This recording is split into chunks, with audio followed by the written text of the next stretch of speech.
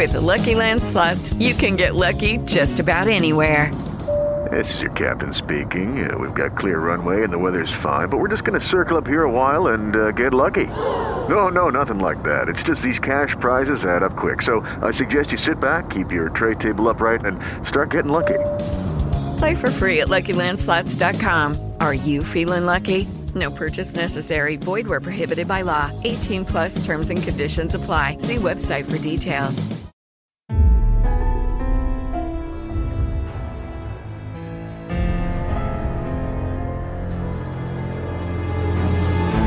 From NBI Studios, this is Truth and Justice, a crowdsourced investigation in real time. I'm Bob Ruff.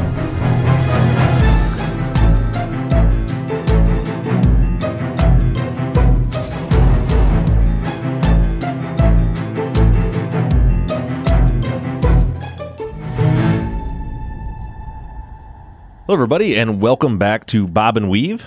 We are here. This is episode 28. We are finally back in the studio, and I've had Zach's pretty face. It's just right across the table from me. I am so happy to be back in the studio. I can't even explain how happy I am to be here. Me too. And we went from just me being in here all alone, all by my onesie for the last 3 months to now there's 4 of us in here.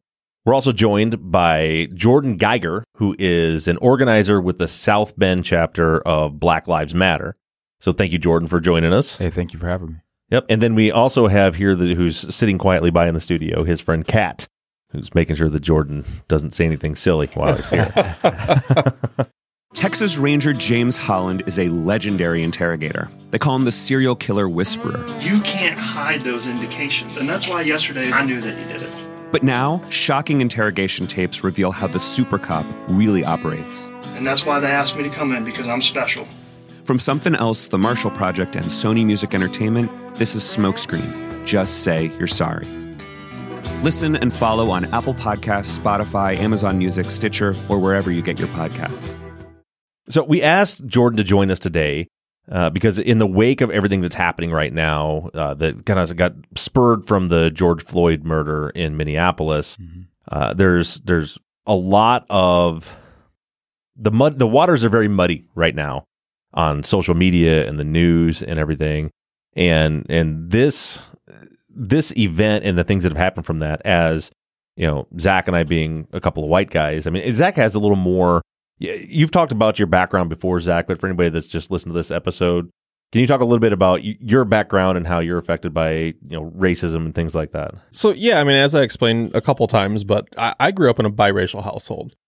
My stepfather, my father figure for the last, so I'm 35, for the last 32 years of my life has been a black man.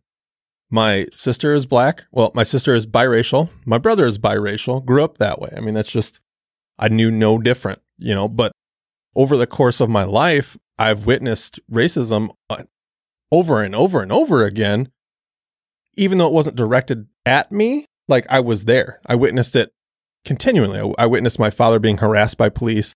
I witnessed my brother being harassed. I witnessed, people saying horrible things to my sister. I mean, it's just, I have a different perspective, even though looking at me, like I said before, I'm a heavily tattooed middle-aged white guy. What the hell do I know? But I do seem to have a little different perspective because I've seen it more. Right. And for me, I'm the exact, I mean, I grew up, I marched in the Black Lives Rally. I don't know if they called it a protest or a peace march, people called it. But I marched through town here in Buchanan a couple of days ago. And for me, it's just like I wanted to do something because I have no frame of reference. I mean, I'm obviously a white guy. I grew up in a white family in a predominantly white town, but also in a town. One of the organizers at that event pointed out, I think she said she was from Buchanan, that she grew up here and never felt racism. So it wasn't really on my radar because I happened to grow up in a small community that, we had, a few black guys in my class, but it like wasn't a thing. Nobody cared, So, growing up in the ignorance of youth, it's been, it's always seemed like everybody's talking about this racism stuff, but to me, it's like, it doesn't really like, my friends Josh and Ryan, like nobody cared what color their skin were. But then, luckily with my main career, which is the Truth and Justice podcast, I've now, traveled the world and been to a lot of other places. I've walked the inner cities of Baltimore and have seen firsthand what it's like to be a minority in a place like that.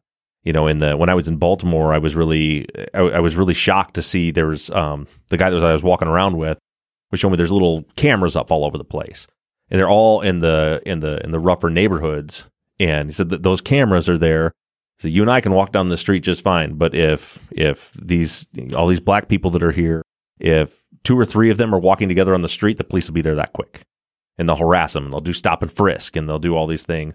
And it was enough to open my eyes enough to see, like, this is not right. This is a problem. I don't know what it's like to be harassed. You know, I tell the story sometimes how, you know, Mike, our producer, when we used to live in a subdivision in Bridgman, and we used to play airsoft just for fun as grown adults. You'd never believe that we were adults.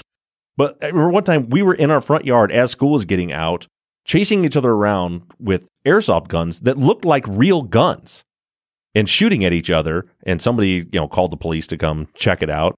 And I'm standing in my yard holding this airsoft gun, and a cop comes up and taps me on the shoulder. And he's like, "What are you doing?" I was like, "Oh, I'm sorry. It's a toy. We're just playing airsoft." He said, "Well, could you not do that when people are out here?" "Sure, no problem, officer." And it occurred to me later how differently that would have gone if I was a different race. And it bothers me a lot. And what's really bothering me right now is I want to help, and I don't necessarily know how to do that. It's almost like, and I know there's a ton of our listeners and people out there in the world that are like this. Like, I want to help. I went to that march. I don't know. Did that help? I don't know what we accomplished. I knew I wanted to be there. I knew I wanted to show my support, but I don't really know how to help. And I also don't have I'm getting a better grasp on what Black Lives Matter means, but I don't fully understand it. So I guess a good start, can you explain a little bit how you got involved with the Black Lives Matter chapter? And if you can give us, in your words, what does the Black Lives Matter movement mean? So the Black Lives Matter movement started in 2012, around the time that Trayvon Martin was murdered by a rogue mall cop, essentially, right. In Florida. A lot of folks were moved by that shooting, and the founders decided that they convened a bunch of activists from all over the country, and collectively decided that they wanted to launch a movement around the protection of the lives of Black people. So that was the origin of it, was the murder of Trayvon Martin. How I came into the movement was that I went to graduate school at the University of Missouri, Columbia. I myself was also moved by the murder of Trayvon Martin, but I was an undergrad at the time living in Greencastle, Indiana, a small town here in central Indiana. Right. Once I graduated, came back home and decided that I wanted to do more than just study. I was trying to find ways of getting involved locally, but there wasn't really a whole lot going on. So I decided to go to grad school. I went to the University of Missouri in Columbia, and started looking at different groups to find out what was going on, because I arrived there in the summer of August of 2015, which was a year after Mike Brown was murdered in Ferguson, Missouri. Right. Yeah. Okay. So I found an organization in St. Louis, and a lot of the members were native to Ferguson. So just by way of getting involved with that organization, I was able to organize around a lot of cases that involved officer misconduct and police brutality more generally. That was a eye-opening experience. You think you know what's happening out there, but you really kind of like have no idea. So there were cases in Oklahoma City, for example, where a man who I had worked with, he had lost both of his sons. Both of his sons were murdered by the police 10 months apart. Oh my God. Man. Yeah. His last living son, they claimed that he was burglarizing a house. They were in pursuit of him. He ran across the street or down the street some ways, hid behind a trash can, and they said that he brandished a gun and pointed a gun at the officer, which prompted the officer to shoot. His father's attorney had requested the body camera footage, or the dash camera footage, because I don't think they had body cameras. Plus the dash camera footage. The chief of police was fighting them on the release of that footage. They were eventually able to get it. The attorney reviewed it, and she said something seemed a little odd about it.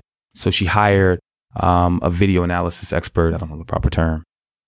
And this person had worked for the FBI and a number of other governmental agencies. And he had determined that this was one of the most doctored videos he had ever seen. They had literally doctored a gun into the boy's hand. They edited a gun. Edited a gun into his hand. Yeah.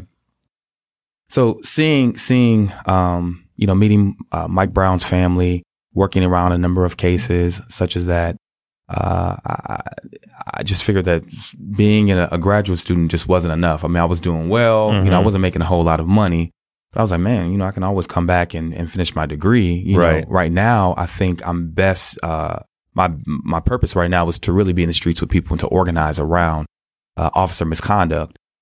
And so I dropped out, went back down to St. Louis, and kind of just felt like there was a lot of chaos. Organizations there were there was a lot of infighting. There was a lot of money that had come down into Missouri because of just the overall situation, right? Like there was just money that poured in for programs, poured in for organizations, and folks were fighting over money. So I said, okay, I'm just ready to move on.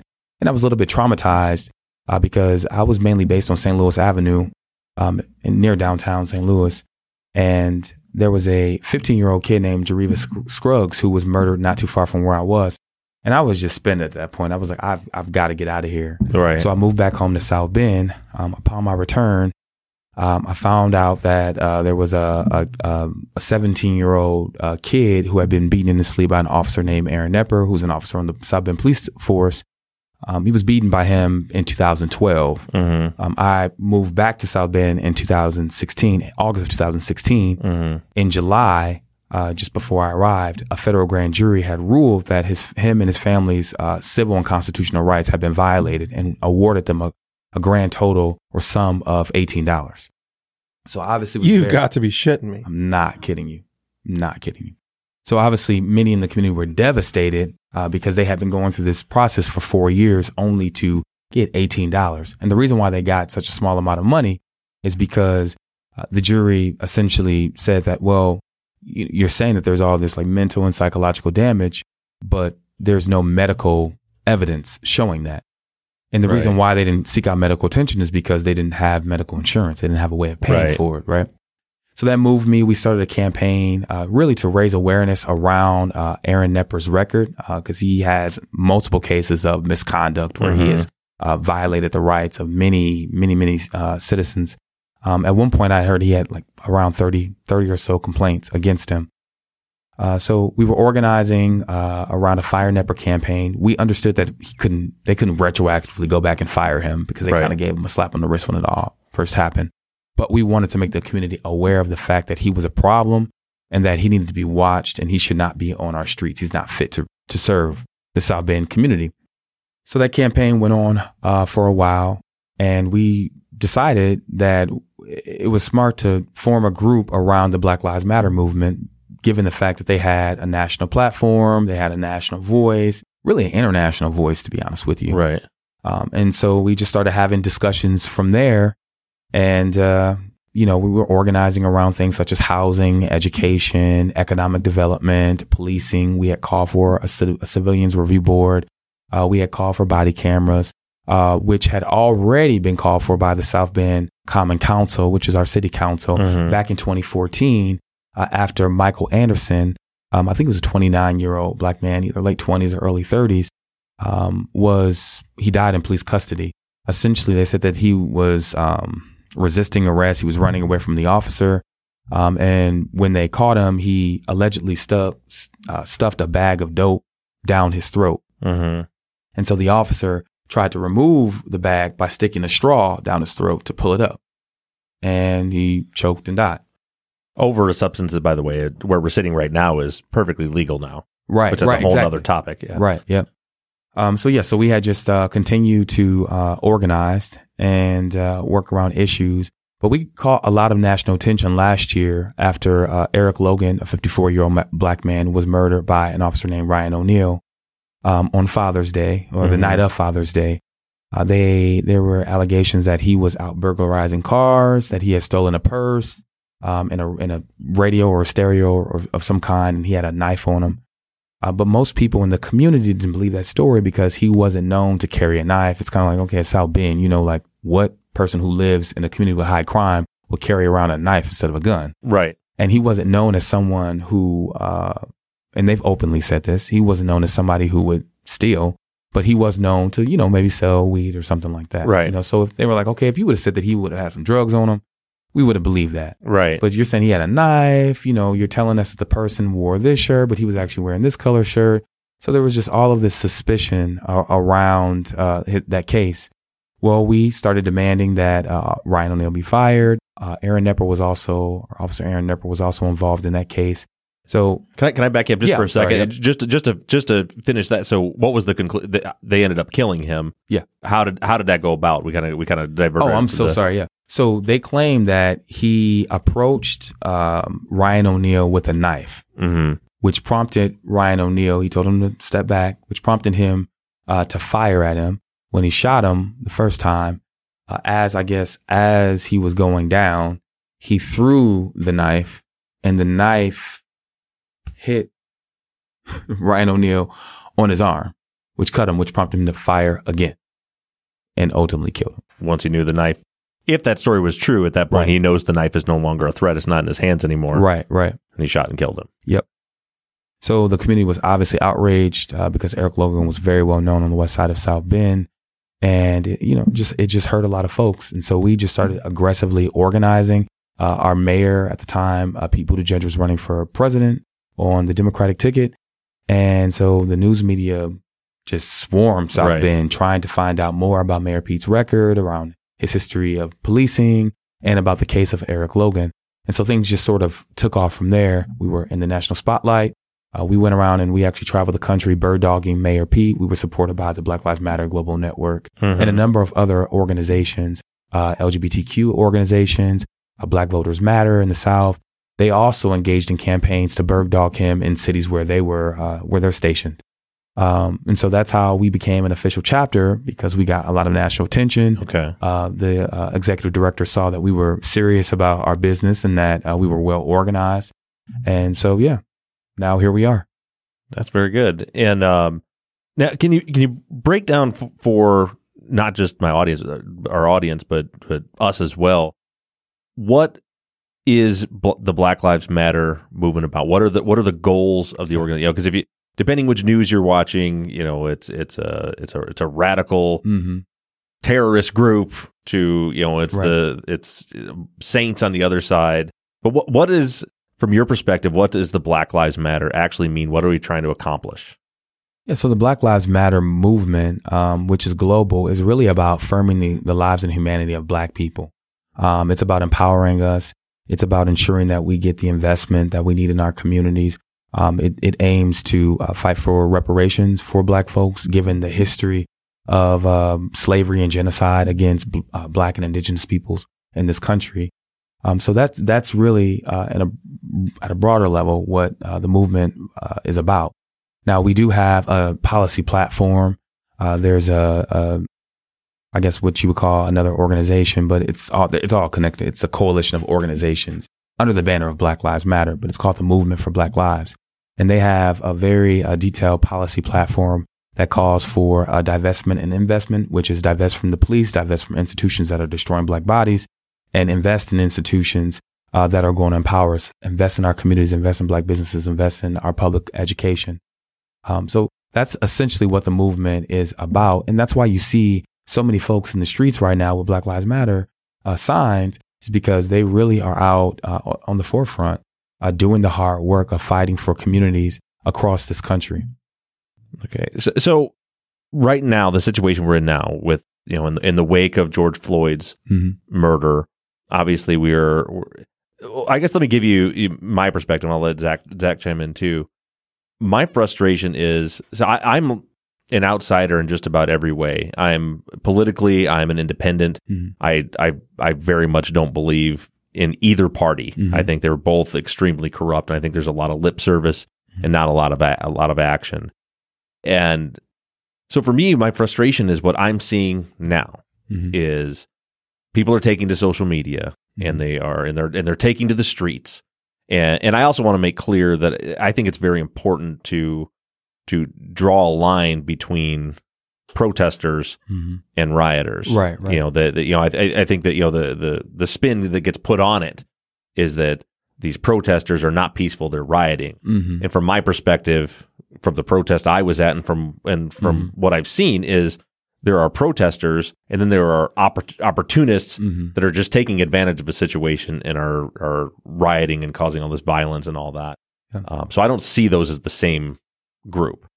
But what I'm getting, I see the protests, I see everything on social media, and from being this outsider looking at it, I had a long conversation with my nephew the other day. He's early 20s. He's just getting into politics, and he's reposting everything he can post about Black Lives Matter. And it's like, man, I love you. I love that you're wanting to get involved, but I feel like this isn't the way, because what I've experienced in my 41 years of life, mostly in the last 20 of that, is every time something like this happens, we go through this same cycle. Right. Where it's everybody and then inevitably it turns political to where, you know, it's the Republicans' fault, and it's the Republicans say it's the Democrats' fault, and they all, you can pull talking points, you know what I mean, off of anything. You know, the Democrats can say the Republicans aren't doing enough, and you know the president he's encouraging more violence, and he's doing this. And then on the Republican side, they can say, look, where all these cities where all these things are happening, they're being governed by Democrat mayors. So there's the problem over there. But the reality is, like, nobody's doing anything. I think what's going to happen, what I don't want to happen, is for this explosion of social media, the explosion of marches all over the place, and the protests, and then 2 weeks from now, a hurricane blows through Florida, and the news cycle shifts, and then it just goes away again. Yeah. So how do we make it not go away again? What can we do that's actionable? Right. So the first thing that you can do is really support your local Black Lives Matter chapters if you have one in your city. That's the first thing that you need to do, because those folks are organizing aggressively, and they need all the resources and support they can get. So even if it's you cook a meal for them, you know, you put some gas in their tank, you donate a little bit, whatever you can do is helpful. Pay for them to get a massage. Right. You know, it all helps. The reason why you are seeing this sort of ebb and flow, I guess I'll call it that, right? Like there's this uptick in frustration around these officer-involved murders, but then it sort of dies back down, right? Like the government, the state, they know that, you know, when you sensationalize these shootings, which, I mean, they're already sensational, but when you broadcast them, it's a lot. Creates a lot of clickbait. It makes money for them, right? But it's also, at the same time, it's dangerous for the establishment. Because let's say, I don't want to be conspiracy theorist, but let's say an organization like CNN, if it is truly Clinton News Network, if it's connected to the Democratic Party, do they want to keep broadcasting the fact that their Democrat-controlled cities are on fire, that people are protesting their mayors, that people are calling them out? Absolutely not. They want to find a way to stifle that. So you can go to a protest, let's say, in Buchanan, right? And you can say, okay, I'm out here, but what are we protesting about? I mean, obviously George Floyd, but what's going on here? Like, you ask the question, like, okay, you know, is there racism here? Like, is there racism around? Folks don't really know what to do because there's not enough organizing. And that's why we need to make sure that we are organizing as much as we can around concrete demands. So be it a civilian review board, be it body cameras, be it dash cameras, or better training. We need to be doing that. Now, that's what I'm talking about. Like that, to me, like these are actionable steps that can help, because it was, you know, and I'll go to the next one. I'll go to everyone I can go to. It was a wonderful experience, but my 14-year-old daughter went with my wife and I to the march, and on the ride back, she's like, so like, what did we do? Like, what did we do? Right. Did that help something? And it's like, I don't know. But it does. But it does, though, because when they see that people in all corners of the United States are out in the streets because they are upset and enraged by what they saw on social media or on TV, it draws awareness to the issue. I don't think we've had this much energy really since probably Mike Brown, maybe Sandra Bland. Right. But I feel like really not since Mike Brown. Since Ferguson. Yeah, since Ferguson, really. That was the first, you know, real rebellion, in my opinion, that sort of set it off. So those, you know, you can organize around those material demands. Now, what the Movement for Black Lives is calling for right now is the defunding of the police. A lot of people don't understand what that means. Like, what does that mean? Like, Yeah, that is a little confusing to me. yeah. So I'll explain what it means, and I'll use the city of South Bend. as a And case before we study. get there, I want to go back to what you were saying, is I think that's one of the big things is we are all starting to take these steps Mhm. to right the wrongs, except for a lot of people don't know how to finish the steps. Right, There's so many exactly, steps we can take. Like last week we did the social media blackout, Mhm. which was great. I mean, a lot of us participated. I participated in it. A lot of people participated in it. Mhm. But at the end of the day, it raised awareness, but then we need a follow through, and we need to find out how to promote that follow through. Well, it was actually problematic for organizers. Yeah, I on the did see ground. that because the hashtag, right? People Yeah. were using Black Lives Matter, Right. trying to be supportive, but what it did is it pushed all that content down. Yes. Yeah, I mean, I saw that became a big issue with that. Yeah. So you have this like groundswelling of support and energy, and folks want to get involved. So we've received thousands of messages, folks all over the country. How do I get involved? How do I get involved? I'm sure they're messaging, the foundation, which is the larger organization, about getting involved. I know folks are emailing individual chapters, but the problem is that Black Lives Matter is one of the most attacked organizations or networks in the country. So we're watched by the FBI. We're constantly guarding against infiltration because we don't want folks to enter into the movement and then they bring chaos, right? Right. So one of the dangers is, like, for example, there was a protest in Mishawaka and it was labeled Black Lives Matter. Now there's only we're the only official Black Lives Matter chapter in the state, but there are also two other groups, one of which in Gary used to be a chapter. So there's only really 3 legitimate Black Lives Matter groups in the whole state. So they had a protest and I ended up going and really had to kind of help to organize it and arrange it because, well, now if anything bad happens, Black Lives Matter march Right. goes wild. But it's not a Black Lives Matter march. It was, a group of young women who were moved by what they saw and wanted to have a protest or a demonstration of some kind, and things can go off. You can have agent provocateurs in the crowd who are FBI informants or whatever, who will throw rocks and some of the activity that we're seeing, those are agent provocateurs, who are trying to incite violence against Black folks. But then at the same time, Dr. King said that a riot is the language of the unheard. So we don't tell people how they can respond to their violence, but we certainly don't encourage rioting and we don't encourage folks to loot. But we understand that folks are feeling a lot right now, and people respond to violence in different ways. Right. And that's what's so tough is that's the first way, and it's almost predictable human behavior. Mm-hmm. That this is what, as soon as the protests started, you know what's going to happen. There's going to end up being rioting and looting, and that's going to shift the narrative, and that's going to give fuel to the other side talking points of look, here's your Black Lives Matter movement. Here's a guy walking out of Walmart with a big screen TV. Right. What does that have to do with Black Lives Matter? Yeah. Mm-hmm. But then that's why, again, I go back to those aren't the people that I want to be attached to. They're not. I don't think they're part of the protest. They're just using the opportunity to go to do that.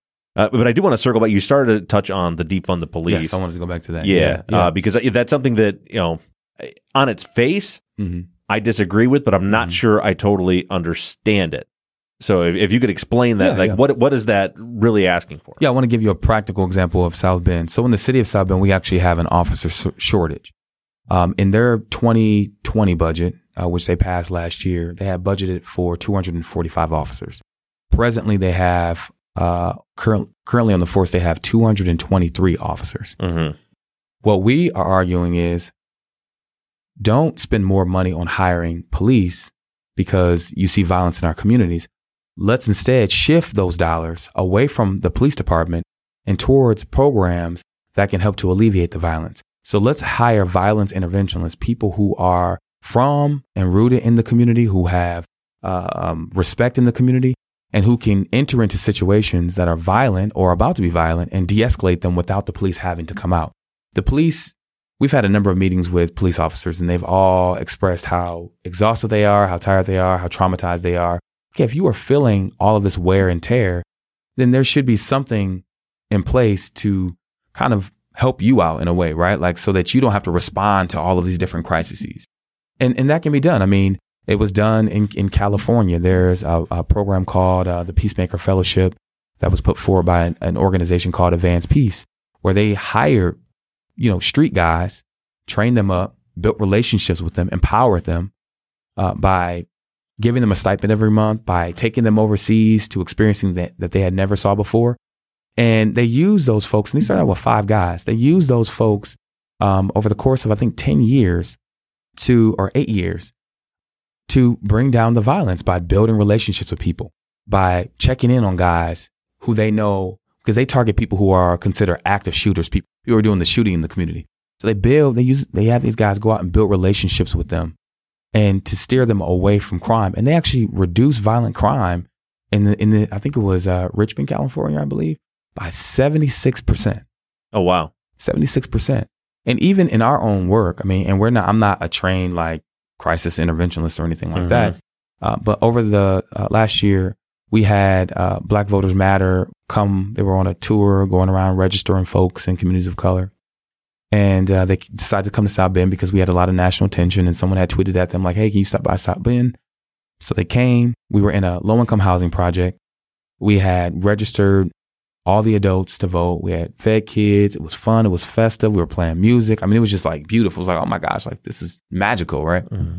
Well, as they were pulling off, we were all waving at the bus, bye, bye, bye. They're in this big, huge, nice bus that's like beautifully decorated. Well, once the bus pulled off and left, there was a fight that broke out between 2 neighbors who lived down the street from each other. 2 women came down, jumped one woman, and they went back to their homes. The woman came out. She went down to go fight them, called her family. They were pulling up. And as they were nearing their home, we just ran down there and got in the middle of it all and just, stood with our arms out and just, walked in. I mean, I'm sure you worked in public safety. You understand de-escalation. Right. And it, the situation calmed itself down. She went back to her house. She was visibly angry, but there wasn't any more altercation. There was no fight or anything that broke out for a second time. Right. But when the police came, the officer was like demanding, what's her name? I need to talk to her. I need to know what's going on. We're like, hey, like Councilwoman Regina Williams Preston is helping to de-escalate the situation. She's talking with her, trying to get her to calm down. The woman is not in a position at this moment, mentally in a position to talk. Right. Let her cool down, because if she comes back out here, she's gonna, her adrenaline's gonna go again. She's around police officers. She'll get hyped back up. So he just demanded that he talk to her. And we looked at him and said, look, like right now, you are escalating the situation and making it worse when we are trying to calm things down. You all have 20 police vehicles out here right now for a fight between 3 people and really 2 women. Right. 20 vehicles. See, and that's, I don't disagree with your point. I think that programs, especially if there's case studies where it's worked, I think that would be an incredible asset to add to the system. My concern with, like as you said, being in public safety, and I was a firefighter, I wasn't a cop. I worked with cops, but what I know is it takes training and equipment to do your job properly. And so I see the issue with the police as being a lack of that. You guys were able to step in and de-escalate that situation. Those officers, most officers don't go through very much de-escalation training. It's like a little piece in the police academy. We actually had on the Truth and Justice podcast, we had a case where there was an officer that was getting very violent with. It happened to be a student of mine at the college who videoed it and was screaming at this kid and threatening to, and pulled him out of the car. Long story short, we did what I wanted to do, something positive. So we did a fundraiser and we raised a couple $1,000s to fund a de-escalation course to come down to the city of Niles and for all the officers to go through it. And actually, and we ended up doing like a train the trainer, so we could get one of their officers trained to teach it, right, and make that part of their curriculum. So, my concern with that is if you shift funding away from them, the first place they're going to cut, they're not going to take people off the street. The place that they're going to cut is they're going to cut training. They're going to cut equipment that I think needs to be mandatory in every police officer and needs to be maintained so it's always working are body cams and dash cams. So when I hear like to shift the money from the police to that, I love this part of it, right? I love the idea of the peacekeepers within the community to help and de-escalate, but I fear that taking the money from the police, I said they're going to leave the same officers on the street. They're just going to stop training them. They're going to stop giving them proper equipment. And then I feel like ultimately the problem could end up being worse. Mm-hmm. I mean, what do you think? How do you feel about that? I mean, I think that's a valid criticism. But you know, I think it can be also circumstantial. And like in South Bend, the reason why we were able to de-escalate that situation is because we are from the community. We understand how our people are and how we react to things and how we can calm them down by just one, being calm, actively listening to what they're saying, right? You know, and responding in a way like affirming them, like, I hear you, I understand what you're saying, you know, I understand, just calm down, you know. A lot of these officers, they've never lived in these communities. Right. I think about 70% of our force does not live in the city of South Bend. Right. So they're coming into these communities not understanding the culture, not understanding the dynamics, not understanding how people, not understanding the trauma, not understanding the daily lives of folks. I mean, they see things obviously from the standpoint of being a police officer and having to be in the community to serve and protect people, but they don't understand what goes on within our households and in just our everyday lives. Right. Now, I think the point that you raise is strong. It's a good point, but you know the relationship is strained for a reason. Mm-hmm. And when you have a strained relationship like that, from my experience, what I've seen in South Bend is they show up when everybody's dead. They show up when the bad stuff has already happened. Right. When they're tipped off to things, they don't come in and try to de-escalate. No, they let folks do what they do. And then they come in with the cameras and the news and they say, oh, look how bad, you know, look how bad this is. This is why we need more money. This is why we need more police officers, because it's so bad. This past weekend, myself and Kat were at, I guess, what we call like a stunt line. It's like a bunch of cars on the west side. They go and drive down a particular street. You know, folks are drinking, hanging out. It's like kind of a summertime ritual. Right. Well, things have been getting a lot out of hand lately. So it's building up. You know, people are posting about it on social media. Oh, it's live, it's live, it's live. Now, there was already just a major shooting out there. So you know that something's bound to happen. So I wanted to go out, just one, to see my friend, kick it a little bit, but also just to keep eyes on, okay, we have people who are affiliated with the police department. We have a group violence intervention program that is connected with the South Bend Police Department. Okay. We're out there looking around like, okay, well, where are these interventionists? They keep talking about, you know, these programs that they have, right, to like shift the city away from hardline policing, but they're not out here right now. And the police aren't out here right now. How do you have folks driving down the wrong side of the streets, folks driving on in schoolyard grass? You know, they're young people, they're drinking, you know, they're certainly out of hand, but there's no one out here to de-escalate. But I bet you everyone, once the fight happens, oh, they're all going to show up. They're all going to arrest people, right? Like there's going to be chaos. And then they'll have a news line that says, oh my gosh, South Bend police, you know, have to deal with so-and-so shootings.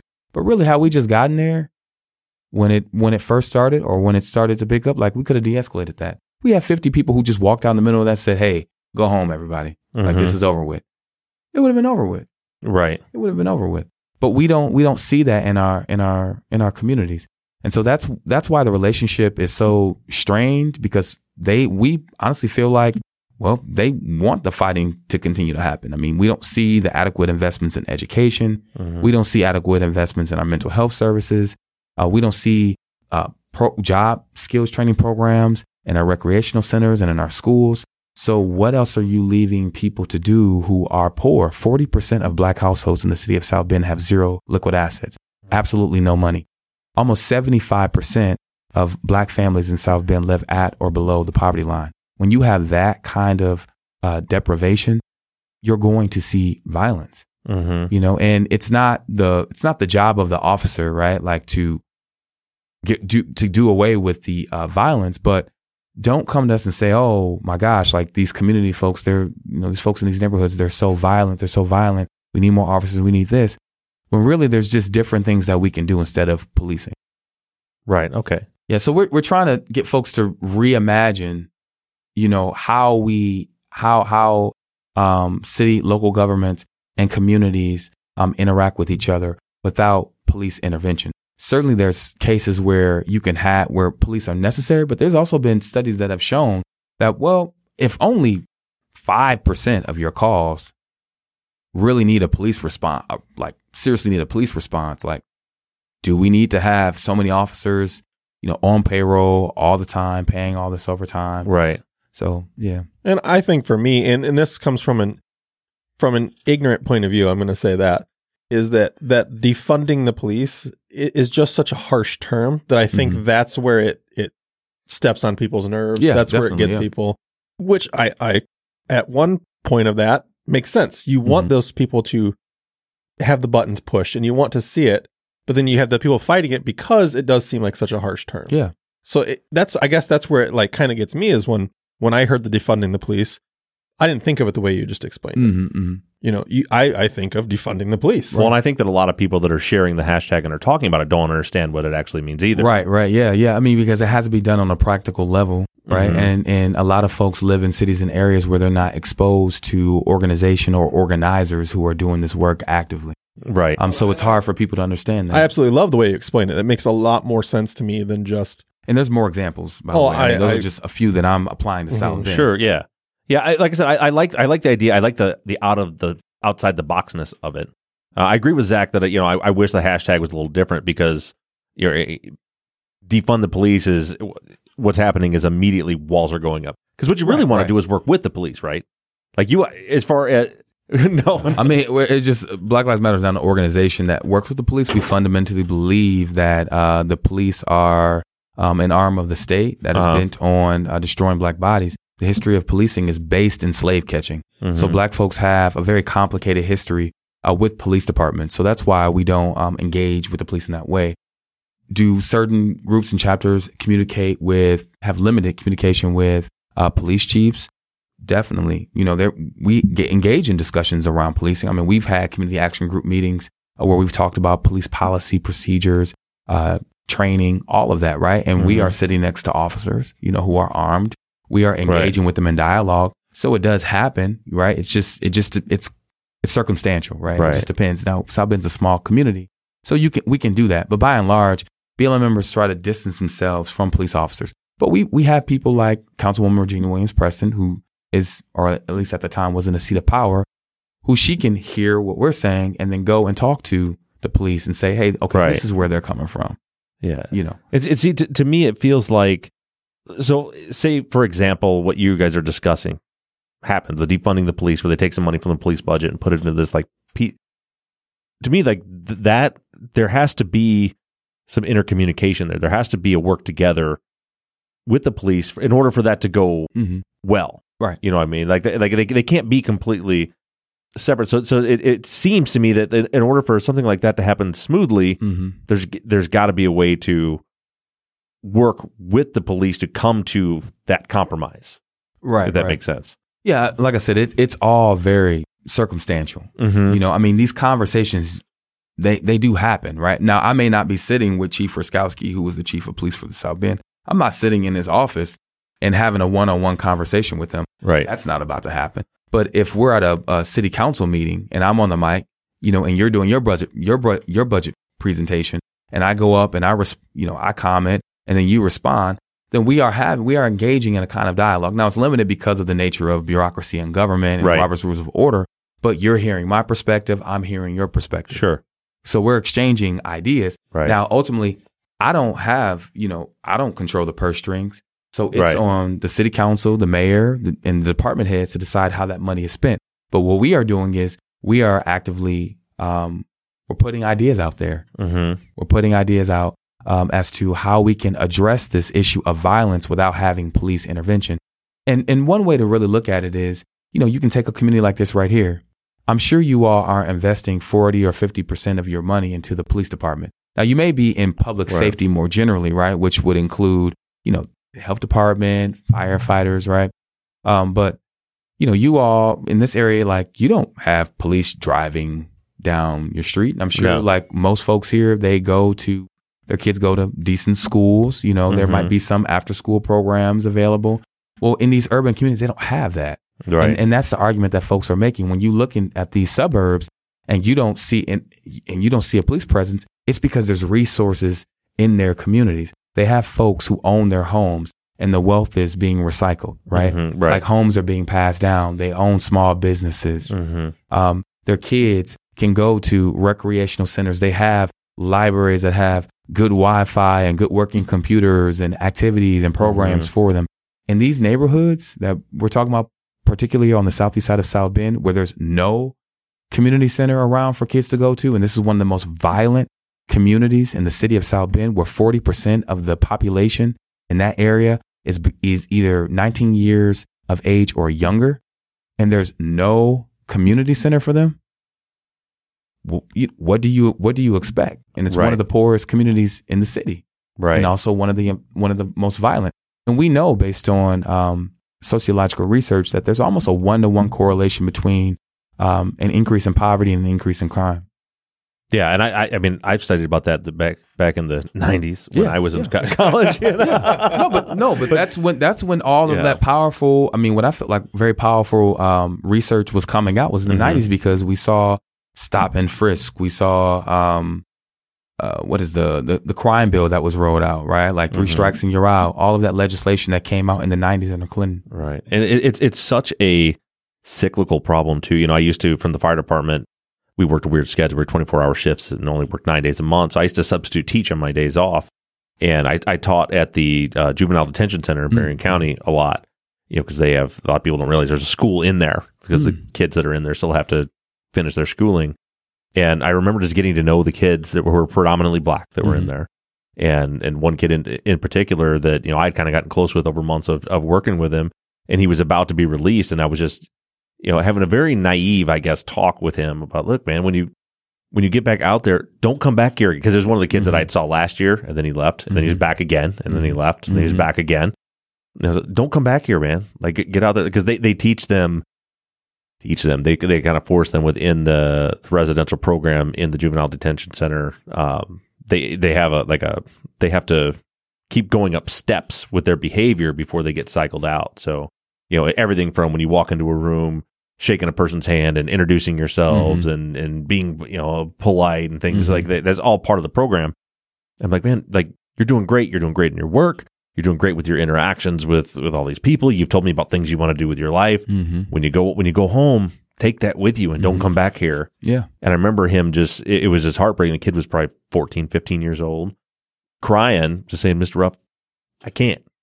He's like, if I go home to where I live, which was Benton Harbor, which was, a bad area, a part of Benton Harbor, and I act like this, he'll get picked on, or he'll be targeted. Right? Yeah. I mean, his words to me were, I'll get killed. Right. I can't act like this when I go home. And so he falls right back into a lot of it has to do with the poverty, and it becomes cyclical, and there's got to be some kind of intervention to help, to help with that. And I love the idea of focusing resources in a peaceful way into that area. I don't think you and I will probably see eye to eye on the defunding part, but I respect your position on it. In the defund the police concept, say in particular the city of South Bend that you're familiar with, is the goal and the hope to completely eliminate the police department, or just to take some of the funding away from the police department? The short-term goal right now is to take funding away from the police department and to hire interventionalists. As a public school teacher, and again, I'm getting these kids from the southeast side, this community I was telling you about, that's extremely violent. Is that your day job? You're a teacher? Yeah. Yep. I mean, we're done now, right? Because it's summer break. But I see the kids and I'm like, whoa, okay, I see you moving closer towards gang affiliation. I see that you're bringing drugs, into school. Some of you are bringing guns, but they're just young people who are living in incredibly difficult situations. Oftentimes their father is either locked up, their mom is a single parent, and they're struggling with multiple kids. So they're having a hard time, and they don't feel like they're being heard, listened to, cared for. And so they act out in certain ways to get attention. My issue, and this goes back to the funding part, for me as a school teacher, I'm like, okay, well, I've got 30 kids in this class and I've got 8 kids who need serious attention, serious. And if I can get those 8 kids, this might be the wrong term, but under control, for the lack of a better term, then I can maintain the rest of the class. But the problem with this in the South Bend, well, in the state of Indiana, is the regulations. There's not enough funding to have smaller class sizes because these 8 kids, they need to be split up and put into smaller class sizes, maybe 3 or 4 kids at the time. That way they can get concentrated attention that they need. And that's not just a South Bend problem or Indiana problem. That's a national problem. We don't have enough therapists. We don't have enough social workers. We have one social worker in our whole building. And you got kids who are dealing with all this trauma. Right. All this trauma. You have teachers who are exasperated because they're tired because of the behavior of the students, because of all the challenges, and they're not getting paid enough. The paraprofessionals are underpaid. So a lot of times, a lot of teachers call off. And when they call off, the paraprofessionals who would normally be in the classroom assisting the teachers to help with behavior management and instruction, now they have to go and sub in a class. Right. So instead of me as a emergency permit teacher who has no experience teaching, who has no training teaching, I'm just somebody who has a degree and they are like, hey, you got a degree, can you come teach? I'm in a classroom with a bunch of kids who have behavior issues that I have no training on how to deal with, right? And I'm trying to instruct them when they've already seen 5 different teachers in the last year. And for the last 2 years of their education, the teachers have quit and they have not really learned math. So you're sitting in a classroom being forced to learn material, right, at the 8th grade level when really you're more on the 5th grade level. But you've just been passed through because the system is just keep passing you through so that money, comes in. So it becomes compounded and extremely complicated and it's a recipe for disaster. And that's why we see what we see. So that's why we're saying let's spend less on policing and more on empowering people in our community. As you say that, now I don't have any, firsthand experience with that, but my sister is actually a teacher for Benton Harbor. Oh, okay. And I've heard her talk exactly what you were just saying. All the issues you've said, she literally has to create her own curriculum for the kids, but not only create it, fund it. She has basically funded their whole curriculum for the school year out of her own pocket for these kids. Yeah. And it's baffling to me. And you're not making much money. I'll be honest here. I made less than $2,000 a month teaching. Yeah. I'll be honest. What can I can't buy snacks and games and stuff with that. I have to pay bills, Right. Yeah. No, I'm going to put her kind of on blast. I love my sister to death, but yeah, they don't make enough. They don't hardly make any money. She lives with my mother. You know what I mean? Like she lives at home with our mother, even though she's got a full-time job because they don't pay her well either. Yeah. A professional job at that. Yeah. That requires a degree. Right. To get, yeah. And that's another massive issue. And man, I don't know what the answer is. Maybe it's the defunding. My perspective on it is I'm not that far away from your line of thinking on it. I just feel like the solution. I see the same problems that you see. For me, what I want, like if I was to look at this and say, okay, how can I fix these situations? So let's look at George Floyd, the guy in Chauvin. Was that the guy's name? The cop in Minneapolis. I can't remember his name. I'm sorry. Yeah, I think here's the deal with that is his name doesn't matter. Right. You're exactly right, and that's why I don't. It should be George Floyd's name that's out there. But in his case, the city of Minneapolis doesn't have a policy saying kneel on somebody's neck. It doesn't have like the man was he was violating policy, and I get a little frustrated when people will take that and be like not even just the police, but even the Minnesota Police Department is terrible. This is the way I put it to my nephew when he was talking to me about it was, imagine if you opened a business and you had 20 employees and all your 20 employees, you trained them to do all the right things. And it was a good company with good employees. One of those employees goes out on the street and does something racist and gets caught on video. Now, when that happens, is it your fault as the boss? Is it all of the other employees who are now getting lumped into that? If somebody comes and says, well, your company's racist and all the other 19 are racist and all that, I don't think that's the case, but I do think there's a problem. And so that for me, I'm a math guy, so I'm a puzzle. So I'm like, okay, so how do I fix this? If I put it in that smaller little container there, how do I fix that? Yeah. And it's, well, as the boss, how did I not know that guy was like that. Exactly. How could I have figured this out better? Is there a pattern of behavior? What are we doing for background checks? What are we doing for psychological screening? And then of course, when you go into the police realm, so looking at a police department, like I said earlier, you need to. I wanted body cams on at all times, no excuse, none of this, because I'm sure you know from doing what you do. I know from just stuff that I do how often every time something controversial happens, guess what? The body camera didn't work, or guess what? Right. The dash cam wasn't on or didn't work. Oh, I forgot to mention that's exactly what happened in Eric Logan's case. The officer turned his body camera off. Right. And so everyone was upset about it because we had just paid millions of dollars for body cameras in the spring of 2018 and to prevent the situation. And now here we are. There was something else that you had said. You used the term caught on camera. That's key because a lot of police misconduct is not caught on camera. Right. So when you see people coming out into the streets, it's because they've had experiences that were not caught on camera and they didn't understand how to navigate the system of addressing it. They say go and file a complaint with the police department. Some folks don't know how to do that, or they are fearful of retaliation if they were to go and report. So that becomes a huge, my apologies, that becomes a huge barrier in terms of, accountability and transparency. I have a friend of mine that was, you may be familiar with his name is Michael Wood. He was a Baltimore cop, and probably 5 years ago, he went on Twitter and just started putting basically the Baltimore Police Department on blast, and was like all the things that we did. And I've had a lot of long talks with him. He's no longer with the department. Right. But that was an eye opener for me too, because again, not only am I a white guy, you see where I live. I live out in a quiet little suburb. You mentioned, I bet if I called the police right now, they'd have to get a map to find my house. They don't even know where we're at. Right. But he was just telling me the things that he was, he's like, I never participated, but I was just as culpable. Right, because he didn't say anything. Right. And that's the major issue in what folks are talking about. You have folks because you talk about like, okay, there's a small percentage of bad officers, but he said, if you don't say anything, you're culpable. Right. But then we also have to get at the reasons why. So some of the things that we've pushed the city to do was, well, are you doing exit interviews with officers who leave?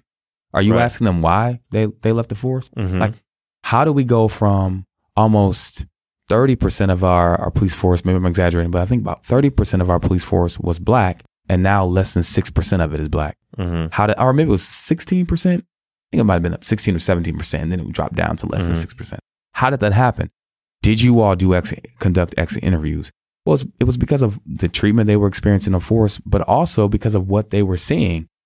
Chief Scott Ruskowski, who was, again, our police chief, he's on record on CNN when we were protesting Mayor P outside of the police station. He's on record saying, I know there's bad officers. I know there's bad officers. I know it. Okay, well, if you know there's bad officers, why don't you get rid of them? Right. And it's far, and you probably know this too, the politics of it as a police chief. There's so much politics involved, right? Oh, yeah. People have dirt on certain people. Officers are connected to certain folks. You have a lot of folks who are on the police department whose parents, grandparents were police officers. Right. And they pass down history. They have dirt on politicians. It's because they see everything. It's two things. It's politics and it's the union. We didn't get to the union. So like I was in the fire department. I was our union president. So I know damn well how the union works. So and our line of work obviously is different. We're not, people call us to come help them in a different way. Right. Usually it's a positive. It's a positive experience. So we don't have those issues.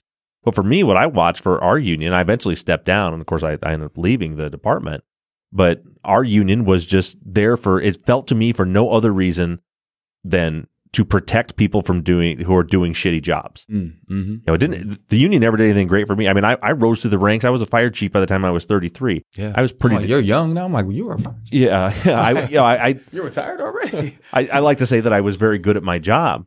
Clearly. But the union never helped me with anything. I never made a dime more than those guys did. I never got an extra day off. It didn't do anything for me. I just kept busting my ass. We had a guy that showed up to work to drive a 50,000-pound ladder truck way high. And when he was reported by me, by the way, as far as that which was why the union didn't care much for me for a long time, because he was relieving me, and I'm like, dude, go home. But I still tried to do And that's part of that Blue Shield thing. Same thing with the fire department. I don't, I was going to cover for him. Yeah. I told him, I was like, dude, go home. I'll stay, come back at noon. I'll work over for 4 hours, come back, and I'm fine. He just insisted and was just eating. I was a brand new 21-year-old kid firefighter. And finally I called the chief. I'm like, I'm worried. He's, he's high and he's at the station, and he ends up going through, and they test him, and his levels were through the roof, and they fired him. And then the union then fought to get him his job back. Now, when he put at risk so many people's lives, it'd be no different than coming to work drunk. Right. But that was my experience with the union, and that's like going back to what you were talking about with, why don't you get rid of them? It's politics, and it's the unions. Yeah. Yep. Yeah. Because I mentioned Aaron Nepper, who is an embattled officer. He has many cases of misconduct. Deshaun Franklin, he was involved in Eric Logan's case. He beat up a white Notre Dame minted golfer. He attacked Jonathan Ferguson, who was a 7-Eleven store clerk, where him and 2 other officers who were also embattled forced him to take the cinnamon challenge. And this person had cognitive disabilities, a differently abled person. So you have officers like that who are problematic, but they rise to the ranks of the force. So here he is now. He's already getting paid public dollars to do his job, which he's doing poorly. But then we're also paying for his education at IUSB so he can get a master's degree, so he can become a captain. Now he's also being rewarded with a higher position within the union. Now he serves as the union treasurer. So now you're giving him some serious institutional power. And he's also working the night shift, which is, for all of us who are from South Bend, like, we know that shift to be the worst shift. Right. The most violent shift. The most aggressive shift is probably the best way to put it. Yeah. Well, it's probably a combination, because there's exceptions, but for the most part, the new guys are the guys inexperienced guys, are the ones get put on the night shift. It's also the time when a lot more of the crime is happening, and it's just it's just like fire and gasoline. I can imagine. That just turns into a very cantankerous relationship between the community and the police department. But that's for the defund the police thing. Like to me, I can tell you right now, it won't happen, because not that right or wrong doesn't matter. That's all a matter of opinion. It won't happen because obviously anything that Republicans are in control of, they're fighting against anything Black Lives Matter is doing. Right, of course. The Democrats are feeding lip service to the Black Lives Matter movement, but they're not doing anything either, because a big part of their vote is the fucking police union. Yeah. Yep. And so the union is even controlling them. So they're they'll put on their African garb and take a knee in the Capitol, but they won't actually do anything. Right. There's no way, and it's already, like, Biden's already come out and said, "Oh, I don't." He can't. He can't come out and say that he supports that, because they'll lose the vote. Right. I think we should defund Congress and then just restart. I like that idea too. Start over. Could you imagine a Congress with no more political parties, where people had to actually, like, answer, like, oh, that would be amazing. Yeah. That might be democratic. I don't know. That might be a real democracy. Yeah. You're kidding.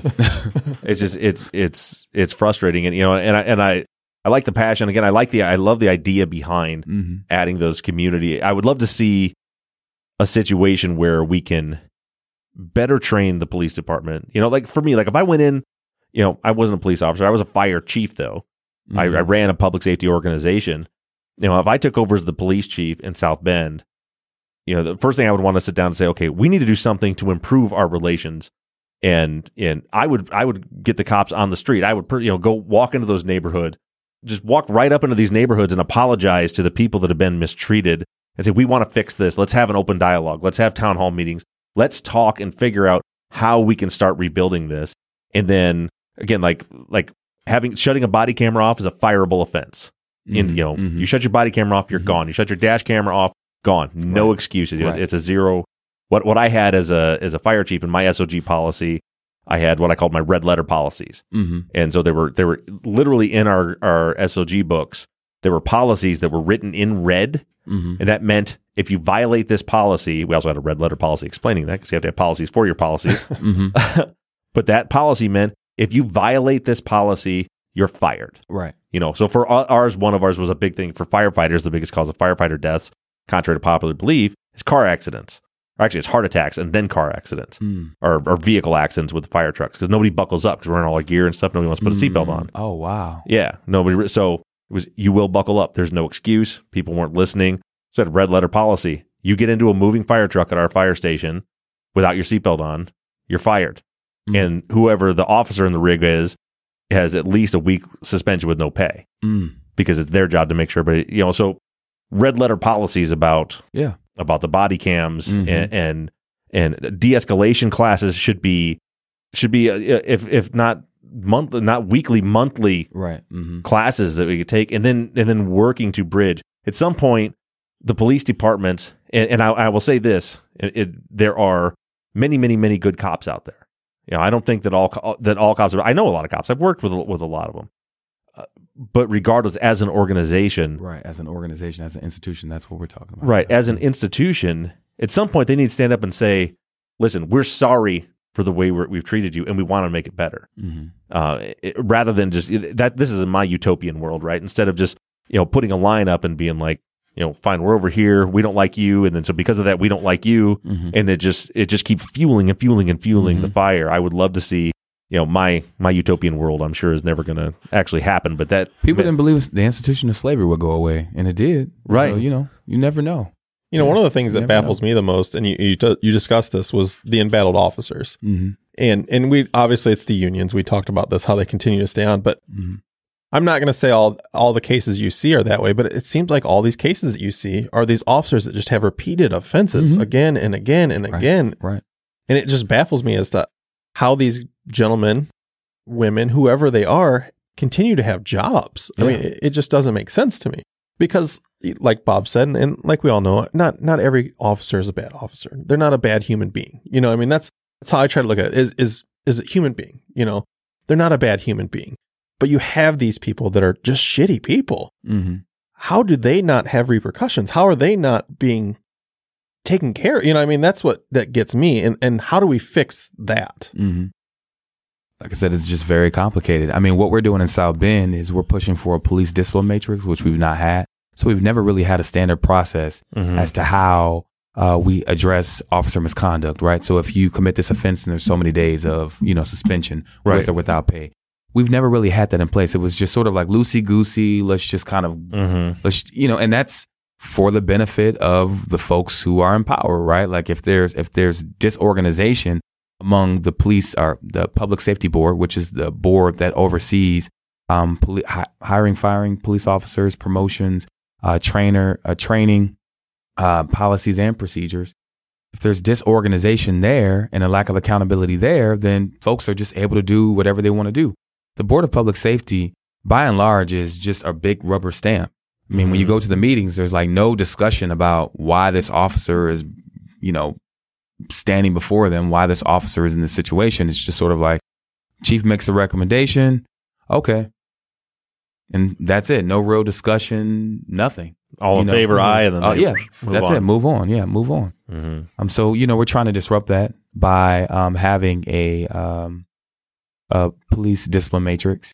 We're also pushing for a civilian review board, which is in the city of South Bend, is in the form of a police complaint board. And then also an IDI, intercultural development inventory, which is essentially, I call it a test that really looks at your mindset as to how you're able to adapt in certain situations with cultures and folks that you've never really been around. And there's like several stages of it. We have somebody who's a qualified administrator who can administer that test. And we actually brought that to Mayor Pete. So this is when we talk about things being political and why certain things don't get done, right? So we went to Mayor Pete at the time and said, hey, we can administer this test and we can figure out which officers don't necessarily have biases, but they have some work that they really need to do. Right. And if they're found to have some kind of limitations, then we know that we can remove them from certain communities where they might not need to be, move them to a wider, safer community instead of being in a community that has a lot of chaos and a lot of black and brown folks who they don't understand. But instead of doing that, and it only takes like less than an hour to generate the results for 200 and something officers. Right. So it could have been done like that. But instead he said, well, what we're going to do is we're going to hire this firm for $181,000. And we're going to pay for them to produce a fancy report for us. Right.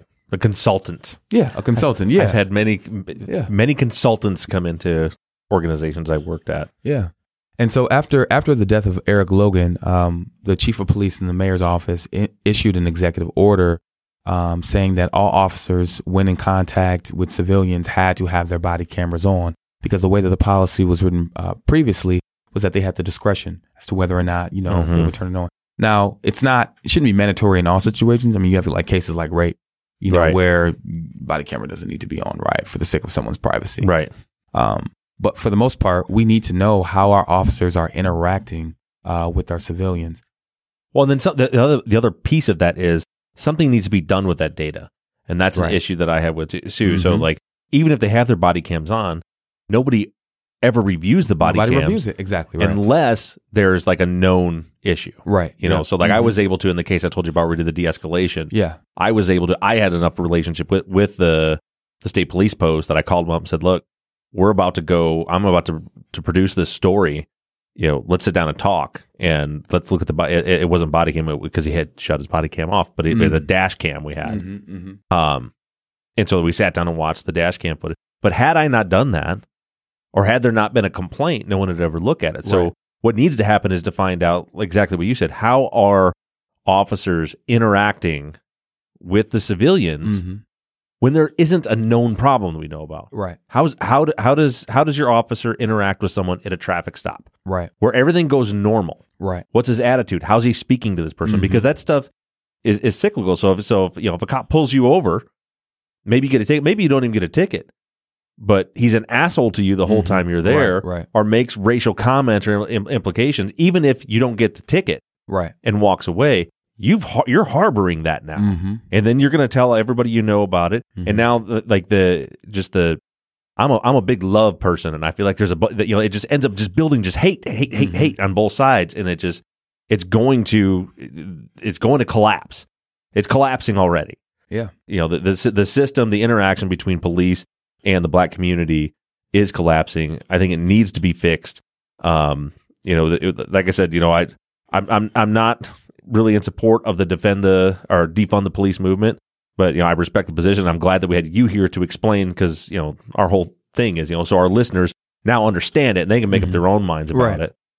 And they should look to different cities because different cities are doing different things. It's not a uniform, kind of thing, right? Or a uniform prescription. So in the city of South Bend, I'm just speaking to what we're doing, right, to address, policing in our community and how we are looking at how we can defund the police or divest from the police department and invest in our community. So before we go, and I know we've hit this a couple of times, but like I mentioned earlier, I talked about the community as a whole has started taking these steps. What can we do as the community to finish these steps? So you don't know me. I mean, we literally just met. Yeah. I'm a small business owner in downtown St. Joe. I tattoo for a living. I own a tattoo studio. Nice. Okay. I'll have to come visit you. Yeah, absolutely. She's looking for a tattoo. Hell yeah, come see me. But I want to do my part to help. But what can I do to take these final steps to help more so than just giving lip service? That's the biggest thing is that I'm afraid of, is that so much of this becomes lip service. The black square, as much as I love the idea of it, at the end of the day, it raised awareness, but I need something more. What more can I do to push through this? I think it's just donating time, money, using your platform like you are right now to uplift voices, paying attention like you are, asking these questions, engaging these kinds of dialogue. It matters. I know it's not like the most radical, thing, but we have to start somewhere. And I think this is where we can begin to amend things, is by sitting down and having conversation, meeting each other out in the streets, talking about what's going on. So yeah, and as a business owner, what BLM is asking, businesses that support the movement to do is like, okay, it's cool to donate, but let's also make sure that give your employees who are black a little time off, during these difficult times when they're dealing with images of police brutality all over the TV, allow for them to wear dreadlocks and have braided hair. Right. I mean, honestly, we are so policed in the workspaces just on how we dress, how we talk, what we look like, how we respond. Like, they have an attitude. And, I mean, when I was in college, I remember there's a woman interviewing for a position and she had really long, thick dreadlocks, right? And it was the summertime in central Indiana in Greencastle. And so she was like, oh, it's hot. Like it's hot. Right. So we were able to interview with her. I'm like, man, like she's the best candidate. She was awesome. Well, they didn't hire her because the vice president of student affairs or dean of student affairs said, oh, well, she didn't have a positive attitude. She kept talking about how hot it was and how tired she was. And I'm like, she's got a big head of she was hot and tired. Dreadlocks. Yeah. Like she was hot and sweaty. You know what I'm saying? Like, it's just like, oh, she didn't like her. So those kind of things, like, we can't, if you can't do anything on a big system level, right? Like, do what you can do within your means to improve the situation. I mean, honestly, no, that's perfect. And that's, as I said here, like I have a very inclusive business. I mean, at Tattoo, we deal with everybody. We love everybody. We deal with every sexual orientation, every race. None of that bothers us. But I could see as other businesses what you're saying. But it makes perfect sense. But I think that's a big thing is understanding where we can take those final steps. If they wear a Black Lives Matter mask to work, like let them wear the Black Lives Matter mask to work. Don't be like Martins and tell them, no, you need to take this off because it's offensive, And I think that if there's one thing that I've learned from I know you don't know much about our other show, the Truth and Justice podcast, but that's all about a grassroots movement. And we work to get wrongfully convicted people out of prison. But that's awesome. But the whole idea behind it is that it's a crazy concept is that a bunch of individuals, if we come together and do something, we can make drastic change. And we've walked people out of prison, it's happened. Yeah. And here I think that if we want some of these policies to change, if the defund the police movement doesn't gain traction, then okay, what's plan B? If plan B is say maybe changing some of the policies we're talking about, pay attention to who you're voting for, get involved with that, vote, for God's sakes, vote. That's why. For the right person, please. Right. Yeah. Not just because they're Democrat. Yeah. But that's why, the Democrats will never do this, in my opinion, is because they see the police union vote as being a stronger asset to them than the black vote. Because the percentage of the black folks that are coming out to vote is so much lower than it should be. No, it's not that actually. Is it? It's not that. It's that the police union is organized. Right. So like in the city of South Bend, the police don't live in the city of South Bend, so they're not most of them are not voting for the mayor. Right. But their union has a lot of money. Their union has a lot of money, a lot of influence. Right. Well, the police union can create consequences for you, right? Because officers could just say, "Hey, we're going to leave." A third of South Bend officers are eligible for retirement. Right. Right. So they can create consequences that way. They can decide to spend against the establishment candidate or back the Republican candidate. So they are more highly organized and more willing to create consequences for Democrats or any elected official if they do not vote in their favor. Unfortunately, African Americans, just because of the nature of our history and our relationship with the Democratic Party, we just, by and large, we just go in and hit Democrat. Right. And I understand that. But for my opinion, we have to create consequences for Democrats. That's why when, I don't know if you saw this on social media, when P. Diddy said, oh, we're going to withhold the vote. Oh, they freaked out. They sent every black Democrat to come out and shame him. Because here is this influential hip hop icon who's a billionaire saying, Joe Biden, you need to have a black agenda. And if you have a black agenda, we're withholding our vote. That scared the mess out of them. That's powerful. It's powerful. That is powerful. You know why? You know why? Because when Hillary Clinton ran, folks were like, look at her history. Look at what she did. So black folks, they didn't go and vote against her. They just didn't show up. Right. And so when you look at those margins where she lost, like in states like Michigan, right? Yeah. You have where she lost by 60 or 70,000 votes. And Jill Stein, who I voted for because I live in the state of Indiana, my vote really doesn't count for a Democrat in the general election. So I support third party. Jill Stein in this state got 50 or 60,000 votes. Right. And they were upset about that. And when you look at that demographic data of people who voted for Jill Stein, you find that among black men in particular, 18% of black male voters, young black male voters, supported Jill Stein. Right. And they were, as the comedian Arsenio Hall, I saw him say once, he's like, that election deciding between Trump and Hillary was like deciding which Menendez brother you liked better. Right. So our generation is thinking differently. We're saying, okay, we're not like our parents. Like, we're not just going to vote for the lesser of the two evils. Like, no, you got to come with something. You have to show me something. I need to see something on paper. I need to see some real commitments to your appointment process. I need to see who you are going to appoint on the Supreme Court. I mean, we're tired, you know, and we're tired of handing over our vote to the Democrats and not getting anything in return, because all we see in our community is devastation. That's why and I'm not praising Trump at all. I probably shouldn't say this, but I'm going to say it. That's why Trump attracted a certain contingent of black folks, because when he said, well, what have the Democrats done for you? What have you got to lose? Right. People were like, these are all Democrats that we voting for, and I can't even pay my light bill. I got code enforcement on me, trying to take my house. You know, my streets are in total disrepair right now. Right. You know, I can't get a response from any elected official when I have a concern. I can't go downtown and get answers on anything that I'm concerned about. Right. So why vote?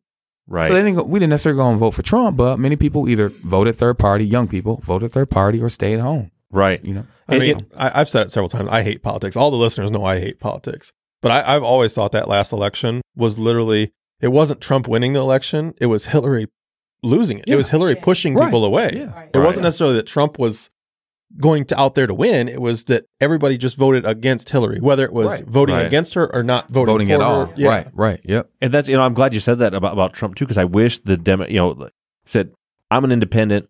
I don't like Trump. I can get behind some of his policies, but as a human being, it scares me to death that he's our president. And so this in this next election cycle, we looked at the field of the Democrat candidates. I'm like, okay, we've got some options here. There are some candidates. We did a whole episode on Cory Booker. We did one on Kamala Harris. We never got to. She dropped out before we got to it. But we did one on Yang. We did one on Bernie. I want to do one on Gabbard, Tulsi Gabbard. Oh, Tulsi. We talked about Tulsi Gabbard. I really liked Amy Klobuchar. I thought she was a nice moderate. But we had a field. We had women, we had LGBTQ representation, we had anybody to stop Bernie. That's what I saw. Yeah.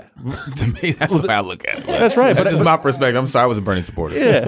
Anybody who could stop Bernie. Kill votes away from Bernie. Come on. Yeah, exactly right. And I don't know if you feel that way, but that's how I feel. Oh, I think I think my opening line of one of our podcasts was the DNC is fucking on Bernie again. Yeah. That was the first thing out of the gate. Mm-hmm. But it was just like, I'm looking at that and when Trump said that, and when it made such a dynamic shift, because it's true. Whether if you're a Democrat listening to this, it's true. They can, and I was talking to my nephew about this, and he's like, "Well, Trump and this, look at this violence in Trump." I'm like, Ferguson, it's been there. All these were happening during Obama, and then you go into the Bush's years. It was happening during Bush. Right. They're all just talking. Right. Nobody's doing anything, and that was probably the smartest thing Trump ever said in his campaign was, "What have they done for you?" Yeah. And now Obama will tell you that he increased federal funding to go to police departments, local police agencies, if they in fact incorporated some of the recommendations that came out of his 21st century policing report.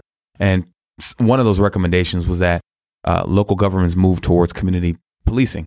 That is what we talk about when we talk about defunding the police. Okay, is let's move towards community-driven public safety. Right. So, I mean, for the lack of a better term, let's not use police officers. Let's use a community interventionist. Let's our interventionists. Like let's do something different. Let's not respond with violence. Some of the things that we even looked at in South Bend, we had a discussion about is where the gun is situated. Mm-hmm. Maybe instead of having a gun where they can quickly grab and draw, right? Because it's just sort of like muscle memory. Let's put a taser there. Right. So that way. Put the gun on the other side. Yeah, put the gun on the other side, right? Mm-hmm. That way they have to at least reach over and, right.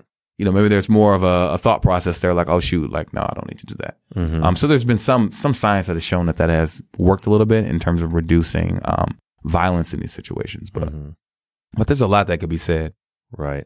Well, we are running out of battery and running out of time, but man, thank you so much, Jordan, for coming in. This is an awesome chat. We'll probably be back again sometime. I'd love to pick your brain some more. And just what I really appreciate is, besides you kind of educating me a little bit, is to have a conversation to educate the audience, everybody listening, to at least understand what Black Lives Matter is all about. Yeah. Mm-hmm. So I appreciate that. And Kat, thanks for hanging out with us. Yep. Yeah, thank you guys so much for joining us. We really appreciate it. Yeah. It was a wonderful conversation. Thanks for thinking of us and reaching out. I appreciate the tweet. No problem. Oh, hey, real quick, how can people get a hold of you if they need to? Yeah, so they can email us at blm.southbend@gmail.com, or they can follow us on Facebook, which is just Black Lives Matter South Bend. You can message us there, or you can also message and follow us on Twitter at @BLM South Bend. Oh, did I say Instagram? Twitter and Instagram. I'm sorry. It's at BLM South Bend. Yep. That's perfect. Well, thank you guys very much. Zach, thanks for being my friend. Love you, buddy. Love you too, man. We'll see you guys next week.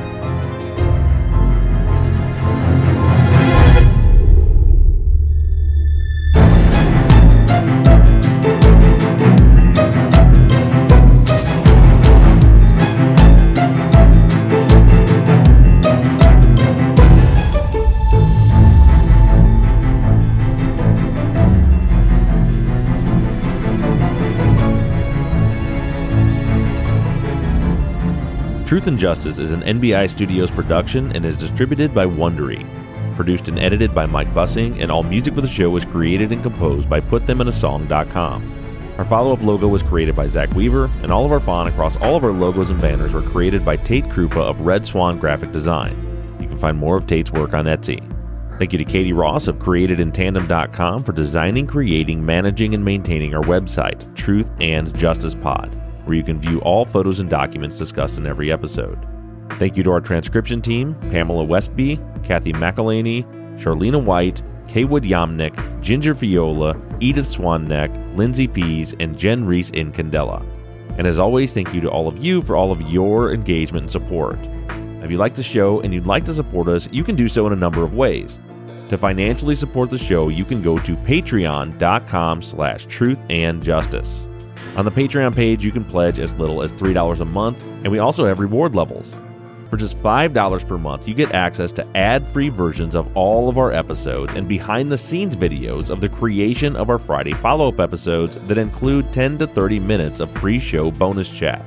Other reward levels include t-shirts, hats, and even the opportunity to co-host one of our Friday follow-up episodes. Just go to patreon.com/truthandjustice. You can also help us out by going to iTunes and leaving us a 5-star rating and review. And lastly, you can always support us by supporting the companies that sponsor this program. If you have a new case you'd like us to consider for future seasons, you can submit your cases on our website, truthandjusticepod.com. Just click on the case submission button and fill out the form. And the most important thing that you can do is to engage in our investigations. You can keep in touch with us through our email at theories@truthandjusticepod.com. You can like our Facebook page or join in on the conversation on the Truth and Justice Podcast fans page. For all of you tweeters, you can connect with us on Twitter @TruthJusticePod. To follow our personal accounts on social media, I can be found @BobRuffTruth. Mike can be found @MurbGaming, MURRBGAMING. And Zach can be found @Z2TheQ. And don't forget that we always have our 24/7 voicemail line open for questions, comments, and tips on our cases. That phone number is 269-224-2833. However you do it, stay engaged, stay in touch. But as for now, we're signing off. I'm Bob Ruff. I'm Zach Weaver. And I'm Mike Bussing. And this has been Truth and Justice.